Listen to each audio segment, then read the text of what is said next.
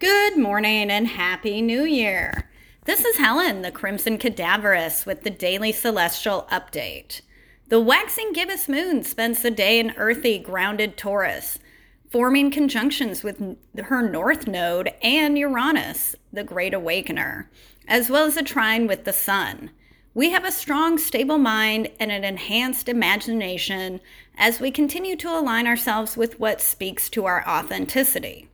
We are discovering more and more that to align ourselves with our truth does not necessarily mean to follow the status quo. We are inclined to blaze a path that is truly unique to our soul mission, and we may have some revelations at this time as to what that actually means. With the help of the sun's harmonious interaction with the moon, we flow towards what is true to us with ease. It is important to remember that we shine the brightest when we are living authentically. On this first day of a new calendar year, we are encouraged to set New Year's intentions, not resolutions.